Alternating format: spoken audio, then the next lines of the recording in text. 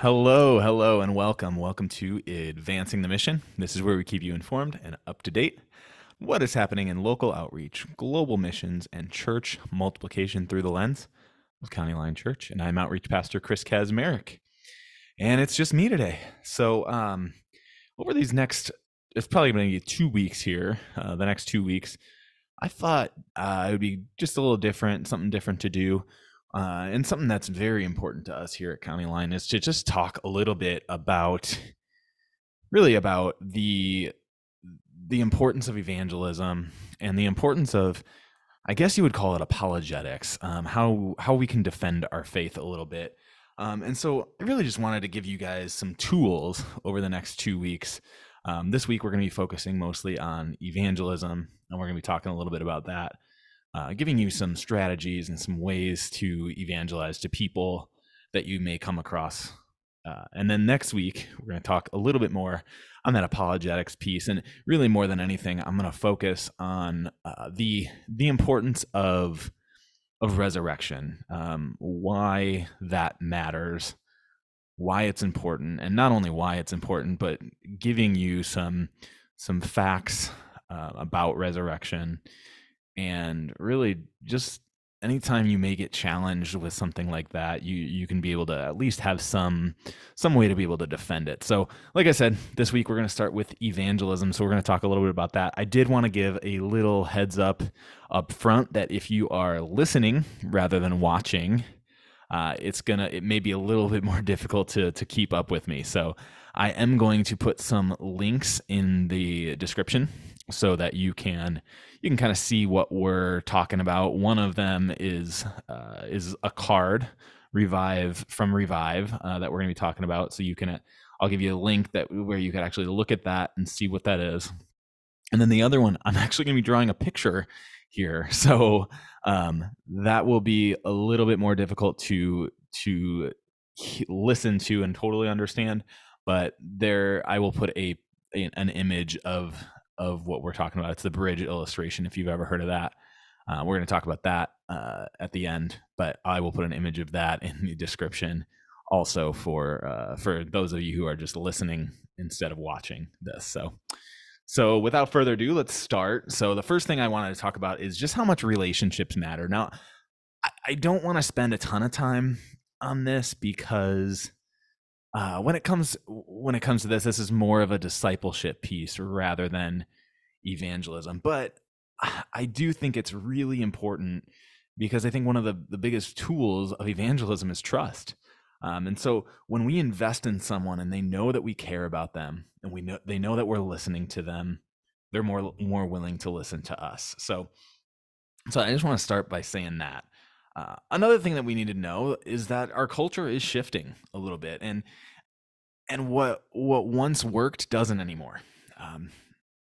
Even I'm 34 years old. Even when I was growing up in church as a high schooler, an invite to church would work a lot to get people there. Doesn't work so much anymore. And so we kind of need to flip the way that we're inviting people. We need to flip it on its head. And I like to think of it this way. I like to think of it, I like to flip the script a little bit of if somebody was of another religion was inviting me to their service, how would I react? So let's imagine you have a neighbor that's a Muslim. All right. And they come up to you and they said, "Hey, I really think you would love it if you came to mosque with me." They said, "It's great. We have a call to prayer, and then the imam, he's going to guide us and talk about, the Quran to us, tell us how Muhammad told us to live. And then there's a great lesson for the kids that talks all about Muhammad and how he can change our life if we're willing to listen." That's pretty intimidating, isn't it? Yeah, I think if we think of it in that context, sometimes that's how people feel if we invite them to church. So here's how it used to go. We would step one, we invite a friend to church. Second thing we'd do is we'd get them involved in community, and then we'd give them a mission or a purpose. And then we used to say those are the 3 steps, and that adds up a Christ follower. So we don't want to get rid of any of it. Like I said, we just kind of want to flip this order. And so step 1 is let's get Christ followers to be missional. That's number one.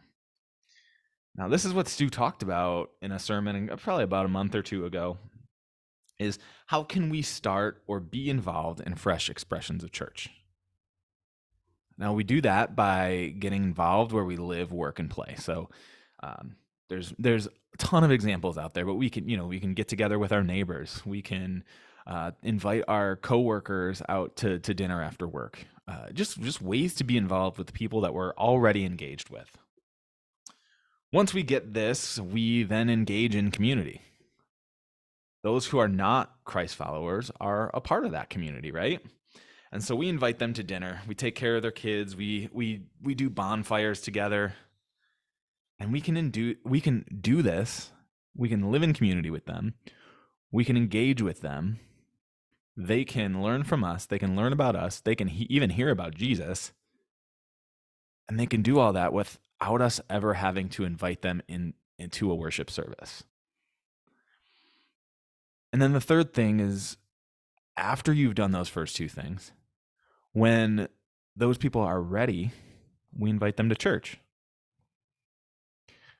Now, it's so important to listen to Jesus and trust his guidance in knowing when they're ready. That takes prayer. That takes just listening. But you'll know when they're ready. And again, the reason for this is just because of how culture is shifting. Things are different than it once was. I'll share a story with you of when I used to be a youth pastor. I was a youth pastor at a church east of Indianapolis for 2 years before I came to County Line. And there's a student there that I got pretty close with.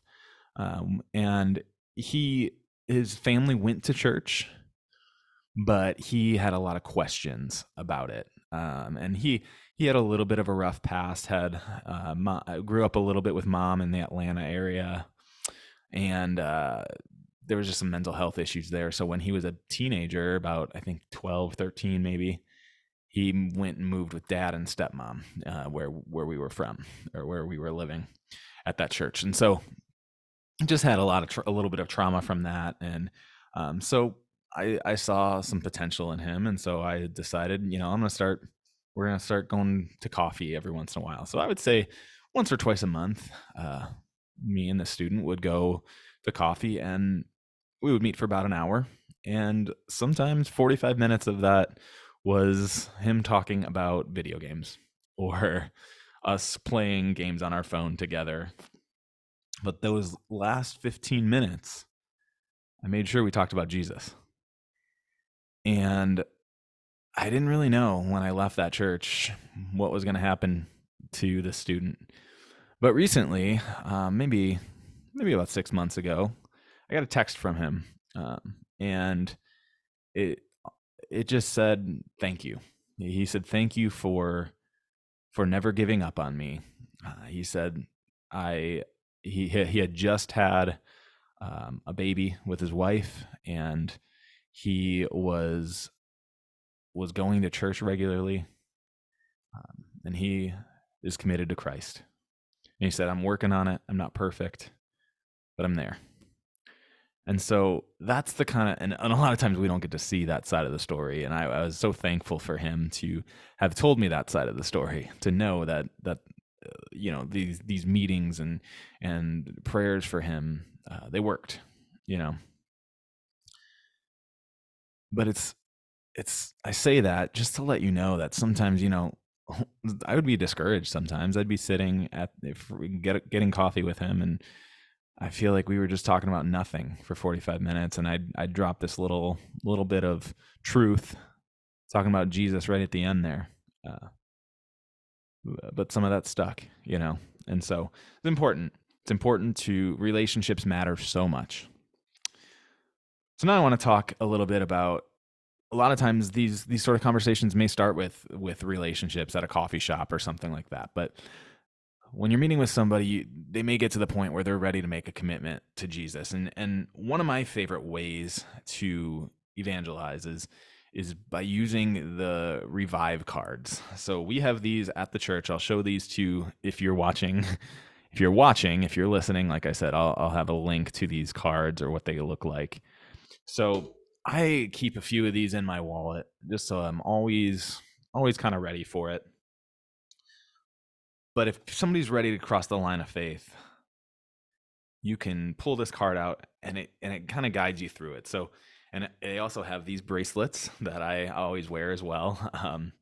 And there's also Bibles that go along with all these things. So they all kind of work together. But the easiest way is the card, I think. You look at the card, and the first one, this yellow one, says sin. And they give you the verse of Romans 3:23, for all have sinned and fall short of the glory of God. So you can just give them a little bit of background of, this is when Adam and Eve sinned in the garden. Sin entered the world. The world was perfect before that. God was there. God was with them. And then they sinned, and brokenness and sin entered the world. The second one is the black is death. The verse here, and we're going to talk about this in the next one as well, is Romans 6:23. For the wages of sin is death, but the free gift of God is eternal life in Christ Jesus our Lord. So you can talk about how we earned death because of our sin. But God, the free gift of God is eternal life. Third one there is that red one. It says love. And we see it's Romans 5:8. And it says, but God demonstrates his own love towards us in that while we were yet sinners, Christ died for us. So we know because of the sin that entered the world when Adam and Eve sinned, we know that we deserve death because of the sin that we have. But God loves us so much that while we're sinners, he still died for us. And then we go on the back, we see this blue one is faith. It says, for by grace you have been saved through faith, and that not of yourselves, is the gift of God, not as a result of work, so that no one may boast. So faith is such an important part. It's not just this, oh, God loves me, great. It's God loves me, and so I have to have faith in him. And then the last green one is life. The verse there is Romans 10:9 and 10. If you confess with your mouth Jesus as Lord and believe in your heart that God raised him from the dead, you will be saved. For with the heart a person believes, resulting in righteousness, and with the mouth he confesses, resulting in salvation. So that's something I like to go through, and this is a great step-by-step process to show these people the gospel. But after you share, it's always good to ask them a question, and the question I always like to ask is just saying, is this something that you're interested in doing today? It's making that commitment, praying that last prayer that we heard there. Is that something you're interested in doing today? If they say no, that's okay. They heard it, and maybe one day they will make that commitment. But if they say yes, we celebrate and we pray with them. I always ask them to pray because I just think it's important for them to do that for the first time and vocalize what they actually believe. And from that point, it's our goal too to just kind of get them connected to a church, get them some discipleship. If they're not connected, their faith is unlikely to stick. So that's our Revive style. And then the last thing I just want to talk about is it's called the bridge illustration. And I have loved this one. I'm actually going to pull up a whiteboard here. So you're going to be able to see just a little bit of what this, so you can see me as I draw this. But so I have the whiteboard over here. I'm going to show you a little bit of what this looks like. Now, I love the way that this works practically. It would have to be in a sit-down environment where maybe you had a piece of paper in front of you. But I think it makes sense the way we do this. And so, yeah, that's why I love it. So you'll see here in a minute, but I always like to start right at the top. I would typically write it out, but I am not going to do that because of how difficult it is to actually write on this thing. So I would write out the verse Romans 6:23. Okay. I'm going to put that right up here. And please don't judge my handwriting too much because this is all on my computer on the mouse. So we got Romans 6:23, right? And that's the verse that we read earlier. For the wages of sin is death, but the free gift of God is eternal life in Christ Jesus our Lord. Okay? So Romans 23 here. Over here, this is if you're talking to a person, you say, this is you. Okay? That's you right here. You got some eyes and you got a little smile. All right. There you are. You say, that's you. And you're standing on this cliff of sorts. Okay. And over here, we have God. Okay. God is over here. And he also is on this like little cliff. Okay. But he's on the other side. Now we have this gap here. We'll address that here in a minute. But over here, again, thinking about the Romans verse, we have for the wages. So we're going to write wages, which it's always good to ask them, what do you, when you hear the word wages, what do you think? And I think a lot of people will say, it's something you earn at work. It's what you get for the work that you've done. Yes, absolutely. That's what we want them to say. The wages of sin. So sin is the wage that we earn, or yeah. So sin is what we do, and we earn, I guess, death. For the wages of sin is death. So here we go. We worked, and what we got from our work was sin, and we deserve death. All right. But if we go over here with God, there's a gift. The gift of God is life, right? And I'll also say here, in this gap, this may be this here may be our reality, but, which anytime you hear that in scripture, it's important to look at it. But the gift of God is life, right? The gift of God is life.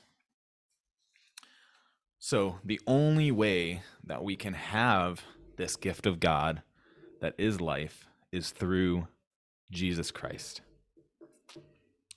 And the only way to do that is faith in him. And the only way to get to him, get to God, is through Jesus. What does he give us? He gives us this cross. He gives us this bridge to cross over, right? We can walk up and over to God because, not just because he died for us, but because we have faith in him and we believe, right? And so it's always important when we finish this illustration to then ask the person, where are you on this? And it's okay if they say, I'm not ready to walk over that bridge yet. That's okay. They say, I'm over here kind of alone. That's fine. We can do everything we want to get to God, but we're not, it's not going to happen unless we have our faith in him, right?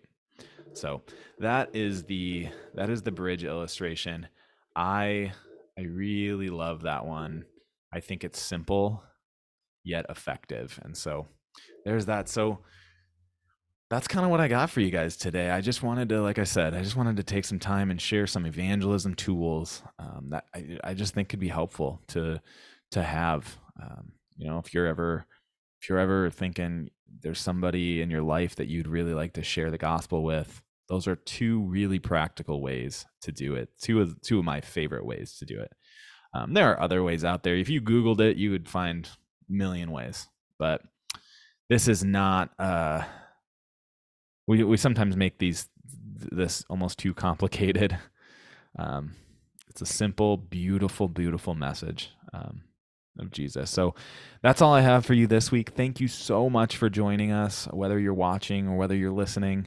Like I said, next week we are going to be talking about resurrection. We're going to be talking about kind of the evidence of resurrection, and how if you have people in your life that, you know, anytime you talk about Jesus, they say, oh, there's no proof of that. We're going to give you some proof this next week. So yeah, please join us for that.